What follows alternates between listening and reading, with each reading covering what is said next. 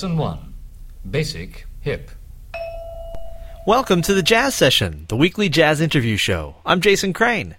The Jazz Session is presented by allaboutjazz.com, the web's leading source for jazz news, reviews, MP3 downloads, and more. The Jazz Session is also available for free at thejazzsession.com and in iTunes.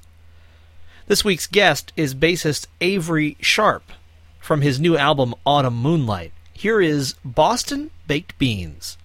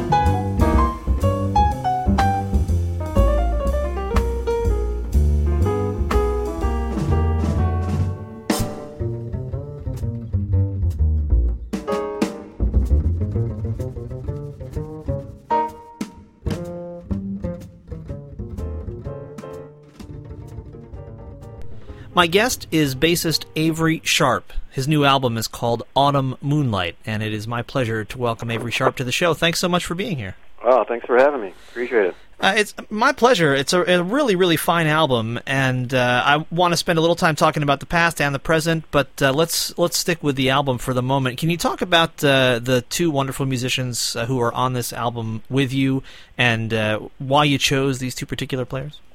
Well, on piano I have Najee Allen Gums, and on drums I have Leonard Harper. And actually I formed this trio back in 2004, 2005. And, you know, Najee I've known for years, and he, of course, is a great composer and writer and band leader in his own right. You know, he's recorded with everybody from Betty Carter to, you know, Angela Bofield. So when I left McCoy Tyner, I, left his trio. I wanted to form my own trio, and the first person I kind of thought about was Najee, because he has a vast array of experience, and that's kind of, what I was looking for. And the same with Leonard. Actually, Leonard Harper, I've known Leonard for years, but we never got a chance to play together until Chico Freeman put us together. Chico said, you and Leonard would hook up really great, and he put us together for a couple of performances with Chico and his father, Vaughn Freeman. Immediately Leonard and I hooked up, and so when I was thinking about a trio, I thought about those two cats, and I often tell audiences that on stage you're looking at over 100 years worth of experience of music at this level. It really makes it great, because any direction I want to go in, those cats can go, and it's just it's really a lot of fun. So that's kind of how the trio kind of came about, and those are the two players. Which is really it's an all-star group, really.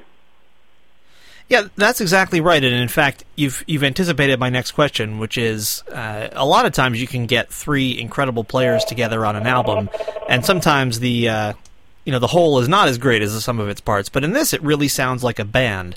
Can you talk a little bit about kind of the chemistry between the three of you and what it was like during this session? Well, it's funny.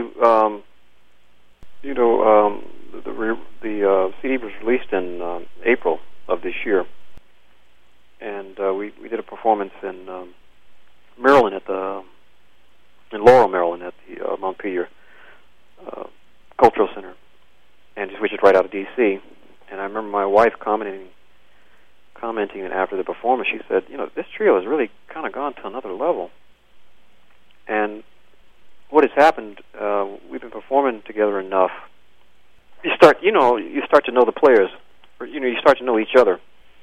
Not only personality-wise off stage, which I knew them as well, but when you're hanging out with each other and playing together more, that comes out more. And just playing together, I try to leave it, because even though I'm the leader of the group, it's an all-star group, so I take what they say and their input, very seriously, and I ask for it as well, because there is a vast amount of experience, and I feel that when you do that, you should use people. There's extremely talented people, so you should use them as and let them express themselves to their fullest, and that's basically what kind of what I let happen, with the trio. For instance, with this last CD, I do 6 of my originals, and then I did 2 of Najee's tunes, and I did a tune by Woody Shaw. I did sort of a jazz makeover of James Taylor's Fire and Rain. So, the chemistry is, the more we play, I think Major Holly, great bassist, said it best. This is an applied art. The more you do it, the better you get. So the more we play as a trio, the better it gets. I used to talk to McCoy Tyner about that. When he was playing with John Coltrane, you had Miles Davis. Those groups were together and played together a lot. You kind of builds into a whole nother entity, a whole nother energy. You're separate individuals, but then when you come together, it creates almost, it's like multiplied, not by 3 times, but maybe like 9 times. And that's kind of the thing that I really learned, and from playing with McCoy for so long. With McCoy for like 20 years, and he and I had kind of really formed a musical bond that as McCoy used to say, I would he would exhale and I would inhale. You just know the person that much, and that's kind of what's happening with the trio right now, which is how you really that's the whole purpose. At least I feel that's one of the purposes of putting together a group in this music that we call jazz. That's how it was formed, and that's how it grew. And I'm just trying to keep that continuation going, and I have, like I said, just a vast amount of experience with this group. And so, is playing primarily original music on this new album, Autumn Moonlight, is that part of that whole equation? Does that help that trio feeling come about? Yeah, because they've been playing my music long enough. They pretty much know the interpretation. They kind of know where I'm going, and like I said, I leave it open enough where they can put themselves into it, and they play the music better than what I originally intended. Let me put it that way. You might have one intent, and then when you let people put in what they're going to put in, their energy, then it builds. It makes it even better than what you originally conceived. And with these players, I can do that.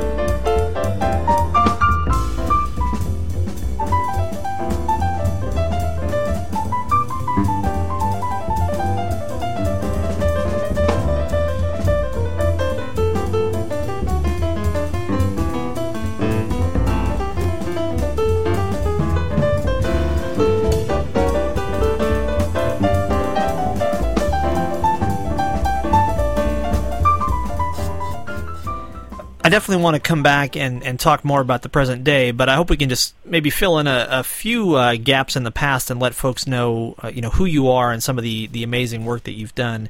And if we could just for a moment, can we kind of go all the way back to Georgia and maybe just talk for a minute about your mother's impact on your music and kind of those earliest influences on you as a player? Well, my mother is my first influence in terms of music. I was raised in the Church of God in Christ, or the Pentecostal Church, or Sanctified Church, or Holy Roller Church, however you want to call it. And this was back in Georgia. Most of my memories are from a childhood when I was in the 60s, in the 1960s, and of course, during that time, most of the South was segregated.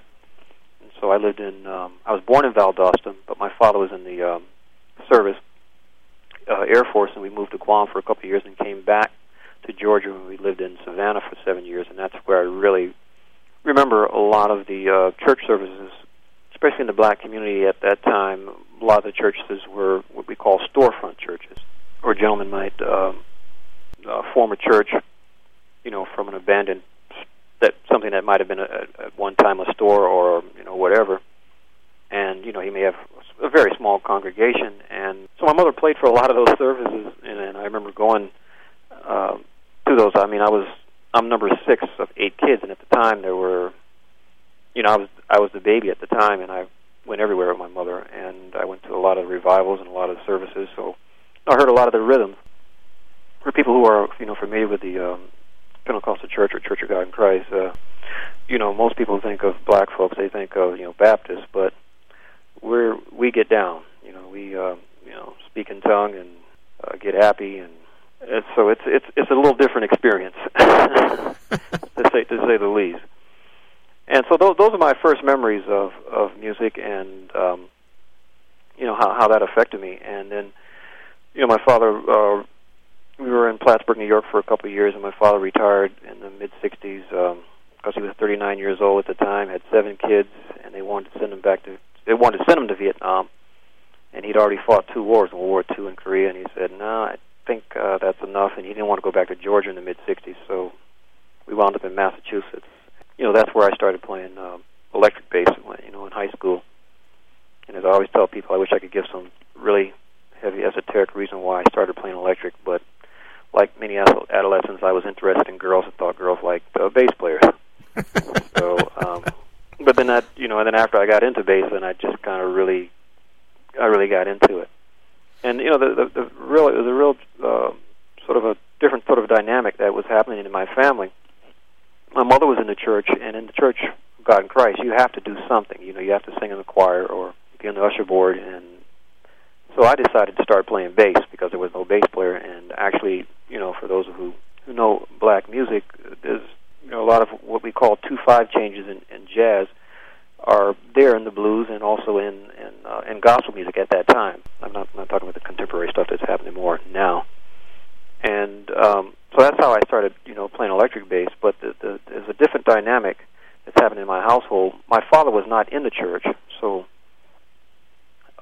he brought in the more secular music. In the church that I was raised in, you're not supposed to listen to the quote-unquote devil's music. So me playing jazz or anything else would have been considered devil's music.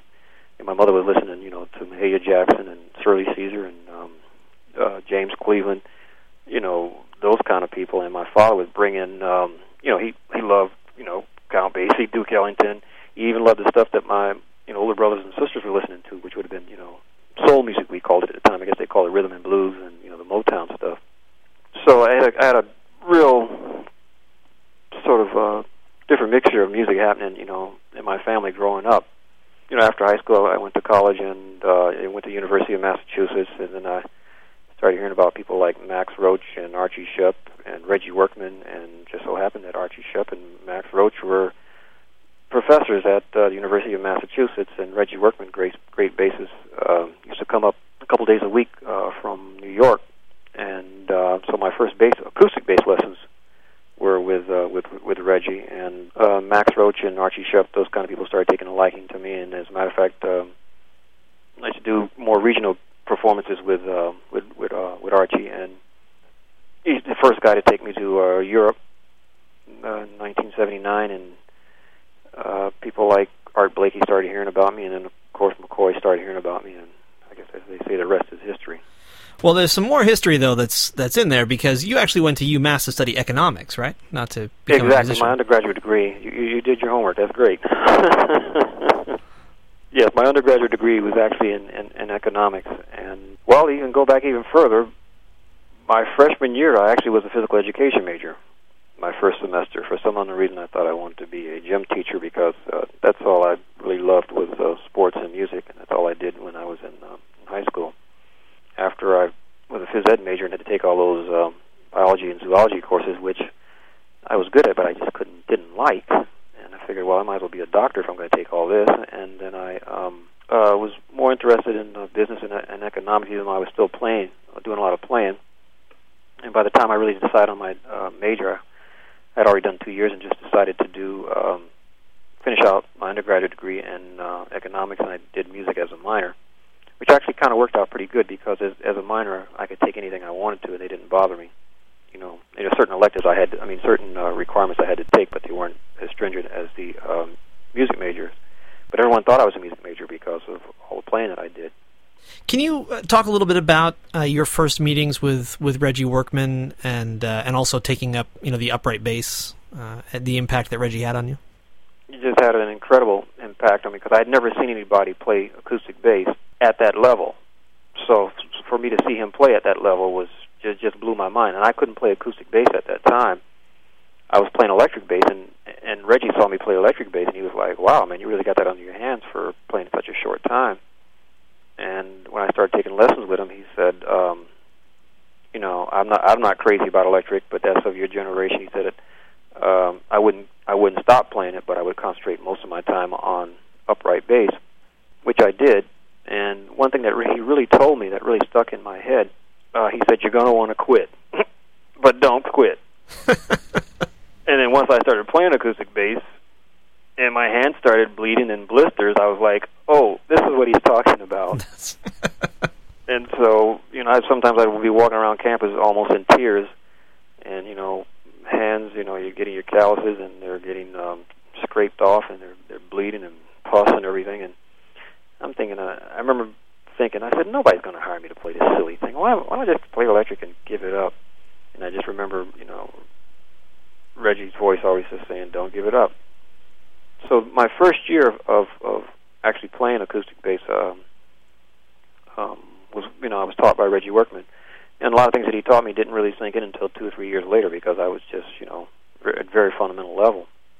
So he had a profound effect in terms of my approach. As a matter of fact, it was funny because the first couple of years that I was playing, older guys who knew Reggie, the bass players, when they would see me play, they would say, "Wow, you sound like Reggie Workman." I said, "Well, he was my first teacher." It's funny because every time I see him, I always thank him. He says, "No," he says, I handed you the ball and you just ran out of the stadiums. You just went for it." So, I just can't say enough about the impact that he had on me.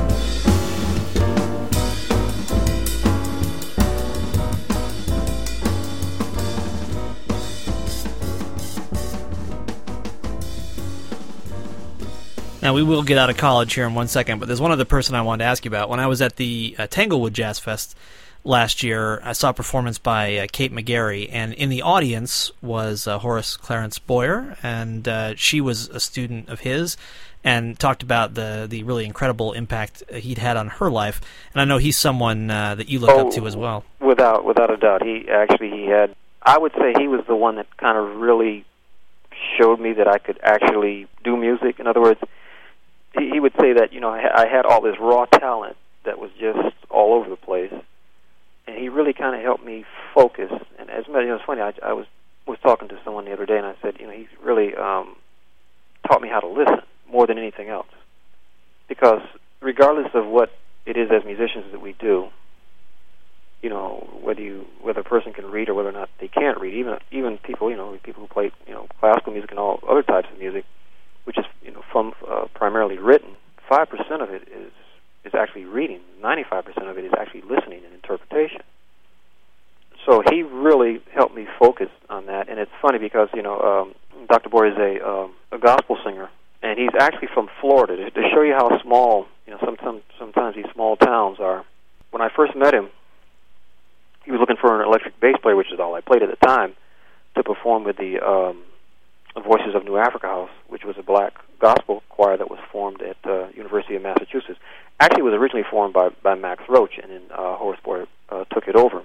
So they were getting ready for a concert, and actually Reggie had told him about me. So he came to my dorm and transcribed a couple of bass lines for a few of the tunes, and he said, well, I really need to rehearse. And I said, well, I'm going to be down in Springfield, Massachusetts this weekend, and I'll be at my mother's. So he said, well, I can come by there, and does your mother have a piano? I said, oh, yeah, of course, she's a piano player. She has a piano there.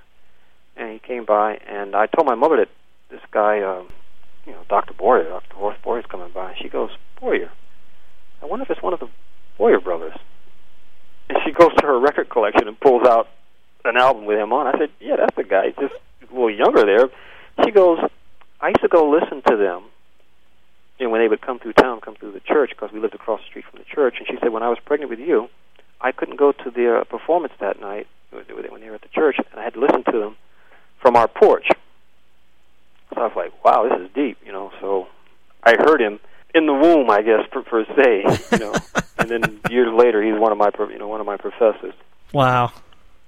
But he's one of the foremost. I mean, he was gospel singer and one of the foremost authorities on gospel music. Now, you mentioned your time with Archie Shepp, and another story about you that I've heard, and if it's true, I love, is that when you were first starting to gig with Archie, you were working for an insurance company, and so you were using an alias when you were on the road, so to speak, so that your boss wouldn't find out. First of all, is that story true? And if it is true, do you remember what the alias was? Good Lord, you just do your homework, don't you? I'm digging it up, my friend. This is my job. Actually, that is very true. I was when I first got out of school. I had my in 1976. It was bicentennial year. I graduated from college, got married, and had my child all in the same year. And went to work. I was still playing music, and actually we went back to did a year of graduate school while I was working for the insurance company. I was an insurance claims adjuster. And the first tour that I ever did was with Archie Shepp, European tour. And I was gone for a couple of weeks, and I just told him, I'm a company man, and I'm going back for my MBA, because I had my economics degree. And I just told him I just did music as a hobby, because I just didn't really want them to, good Lord, how do I put that? I just didn't really want them in my business. Because it was just a whole nother, life. I was, becoming a jazz musician and playing, and it was just a whole nother life. So after we came back from that tour, Archie decided to take me back to Europe with that was with the Attica Blues Big Band, sort of revisited. It's about 30 musicians. There was a number of us on the tour, a number of young people, and a number of course, seasoned veterans.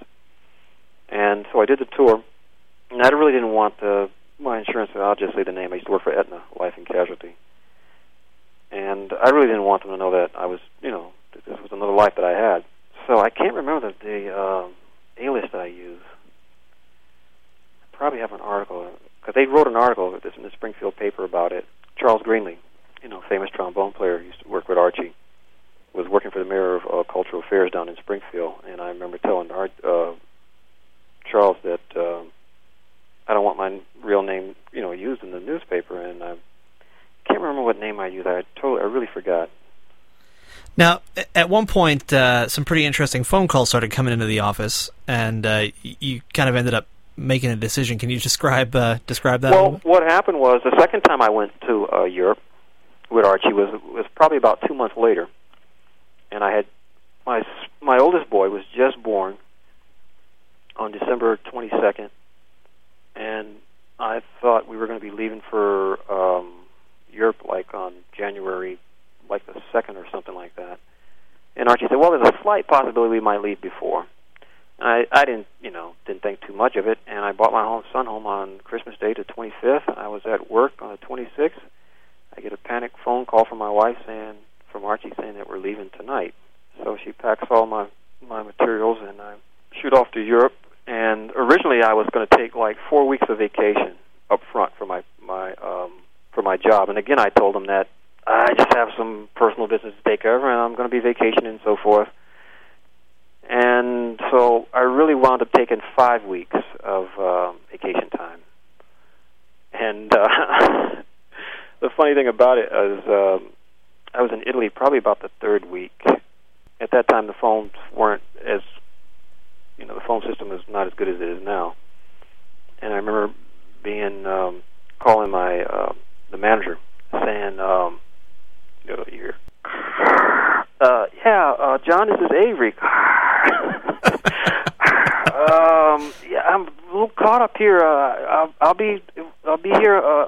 I need an extra week of vacation for personal time. And Avery, are you in Europe?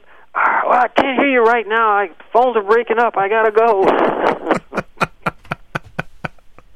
So, and during that time, I had, before that, my first tour with Archie, as I said, people like Art Blakey started hearing about me. And Art said he was going to, when he changes his band, he wants me to, be his bass player. And I didn't think too much of it. I said, no, he's not going to call me. And I remember Charles Greenlee, who was on that tour, the first tour, said if he's going to call you, he's going to call you. Immediately after that, I get a call from Art Blakey saying he wants me to join his band. So I'm like, wow. And then in the interim, the tour got extended a week. And then a recording came up that Archie had put together with Abby Lincoln, Freddie Waits, and Hilton Weiss. Archie said, well, the recording might happen and might not. And by the 5th week, I was already, AWOL for my job. And I only seen my son, 3 days after he was born, and I was ready to go home. So I canceled on the recording date and went home and faced the music. And job kind of gave me a choice between playing music and doing insurance. And once it was put to me like that, it was a very easy choice because at the time I was equivocating a little bit because I just had my second child. Had a mortgage and car payment, but once they put it to me like that, you got to choose between music and insurance. I said, well, I'm glad you articulated it like that because you have my 2-week notice now. That's easy. Thank you.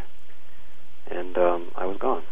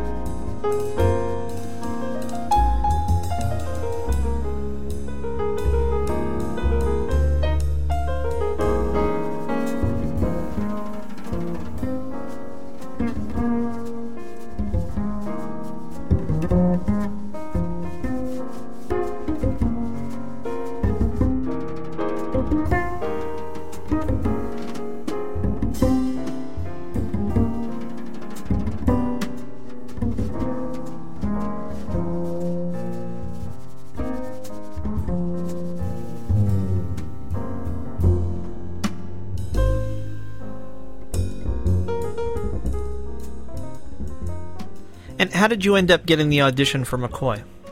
Well, a lot of things were happening all at the same time. After I got back from Europe, McCoy and Art Blakey had the same booking agent. And so, as a matter of fact, the day that I got back from Europe, back to Massachusetts, McCoy was playing at Amherst College. And McCoy always reminds me, the first time he heard my name was from Charles Greenlee. Charles went to the concert. Somebody might mention that there's some talented kid coming up, like a big fish in a little pond. And, he hopes that he gets that McCoy gets a chance to hear me someday. And I didn't think too much about it, and so I called Jack Whittemore, who was, like I said, the agent for McCoy and Art Blakey. And I heard that Charles Fambro had left McCoy, so I called Jack Whittemore and said, I heard McCoy's bass player left. Can you tell McCoy to give me a call? He's like, well, wait a minute, you're playing with Art. I was like, well, just tell him to give me a call anyway. I just want to talk to him. McCoy called me while I was playing with Art. Did an audition, and I did a gig with him. Well, actually, what had happened was I was supposed, I talked to McCoy, and I said, well, look, I'm really supposed to be with Art, but we'll see what happens. And then I was performing with Art Blakey at Lulu White's, for those of you old enough to remember. I told Art, well, I'm going to go with you, but I need a month to clear up my business with my job, my insurance job. And so the last night of the performance, Art says, okay, we're getting ready to go to Cincinnati on Wednesday, or something like that, Cleveland or something. I said, Art, I told you I needed a month before I can really go on the road. And he just, Art just stopped listening to me and started just, going off a little bit. And while he's doing that, I get, someone says, there's a phone call for you, Avery. This is after the gig at Lulu White's, and it's McCoy. He said, I've been trying to reach you for a while, and blah, blah, blah. Can you come down tomorrow and do an audition rehearsal? I said, well, I think so at this point, because Art is not, is not really listening to what I'm saying at this point. So I did the audition and performance that following weekend. After the performance, we did 2 nights. I think it was in Ann Arbor, Michigan. It might have been at the University of Michigan. And after the performance, McCoy said, I got a good feeling about you. I feel we've been, put together for a reason. And 20 years later, we're performing together.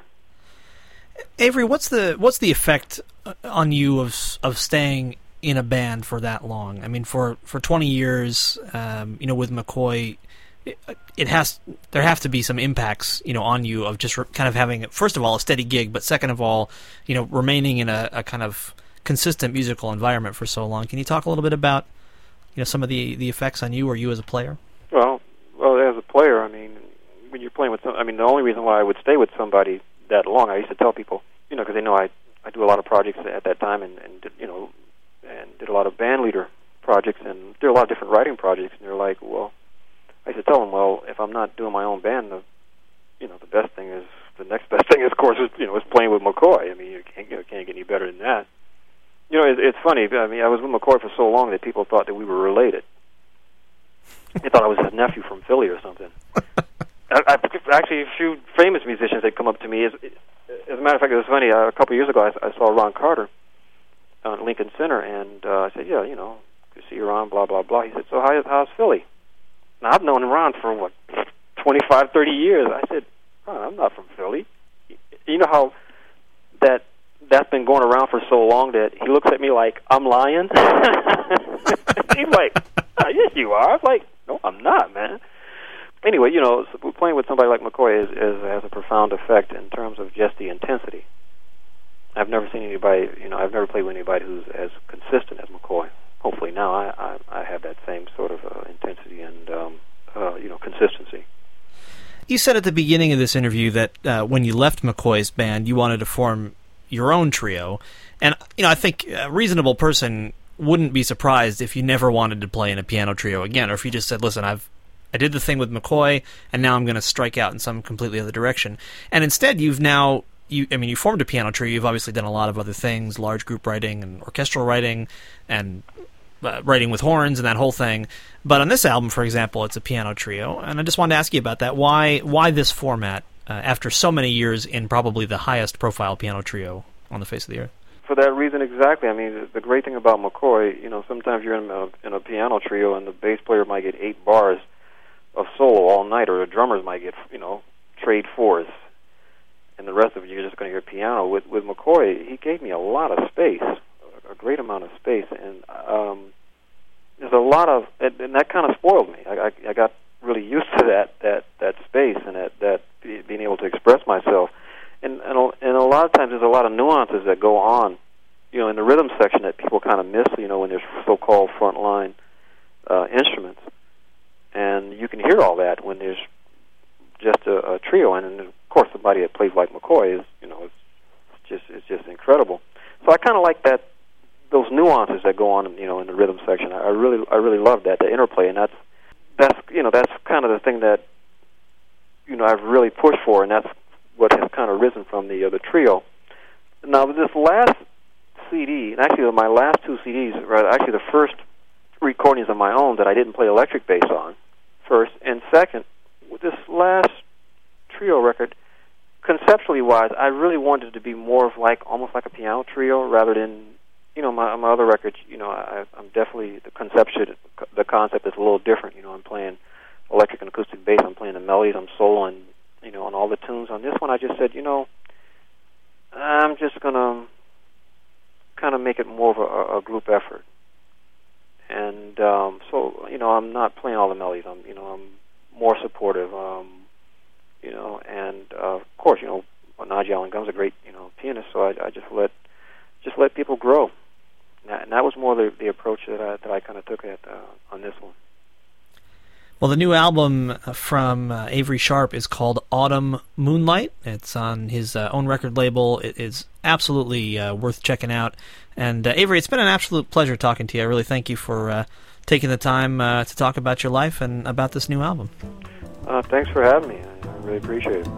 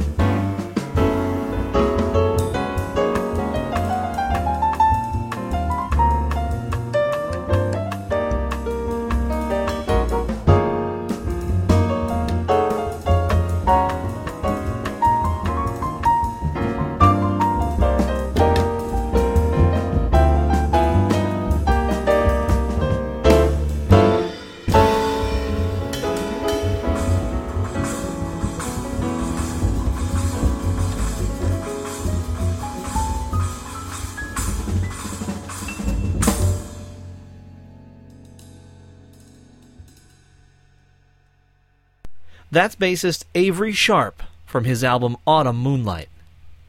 You've been listening to The Jazz Session, the weekly jazz interview show. I'm Jason Crane. The Jazz Session is presented by AllAboutJazz.com, the web's leading source for jazz news, reviews, MP3 downloads, and more. Every episode of The Jazz Session is also available for free at thejazzsession.com and in iTunes. The Jazz Session has an email mailing list, which is a great way to win free music. You can sign up at thejazzsession.com, and if you're on Facebook, there's a group for The Jazz Session, and I give away music there, too. The theme music for this show is by the Respect Sextet, online at respectsextet.com. Thanks also to Dave Rabel, who designed the Jazz Session's logo. The Jazz Session is distributed under a Creative Commons Attribution Non-Commercial No Derivative Works 3.0 United States license. Details about that are at the bottom of thejazzsession.com. Thanks very much for listening. Please support live jazz whenever and wherever you can, and come back next time for another conversation about jazz on the Jazz Session.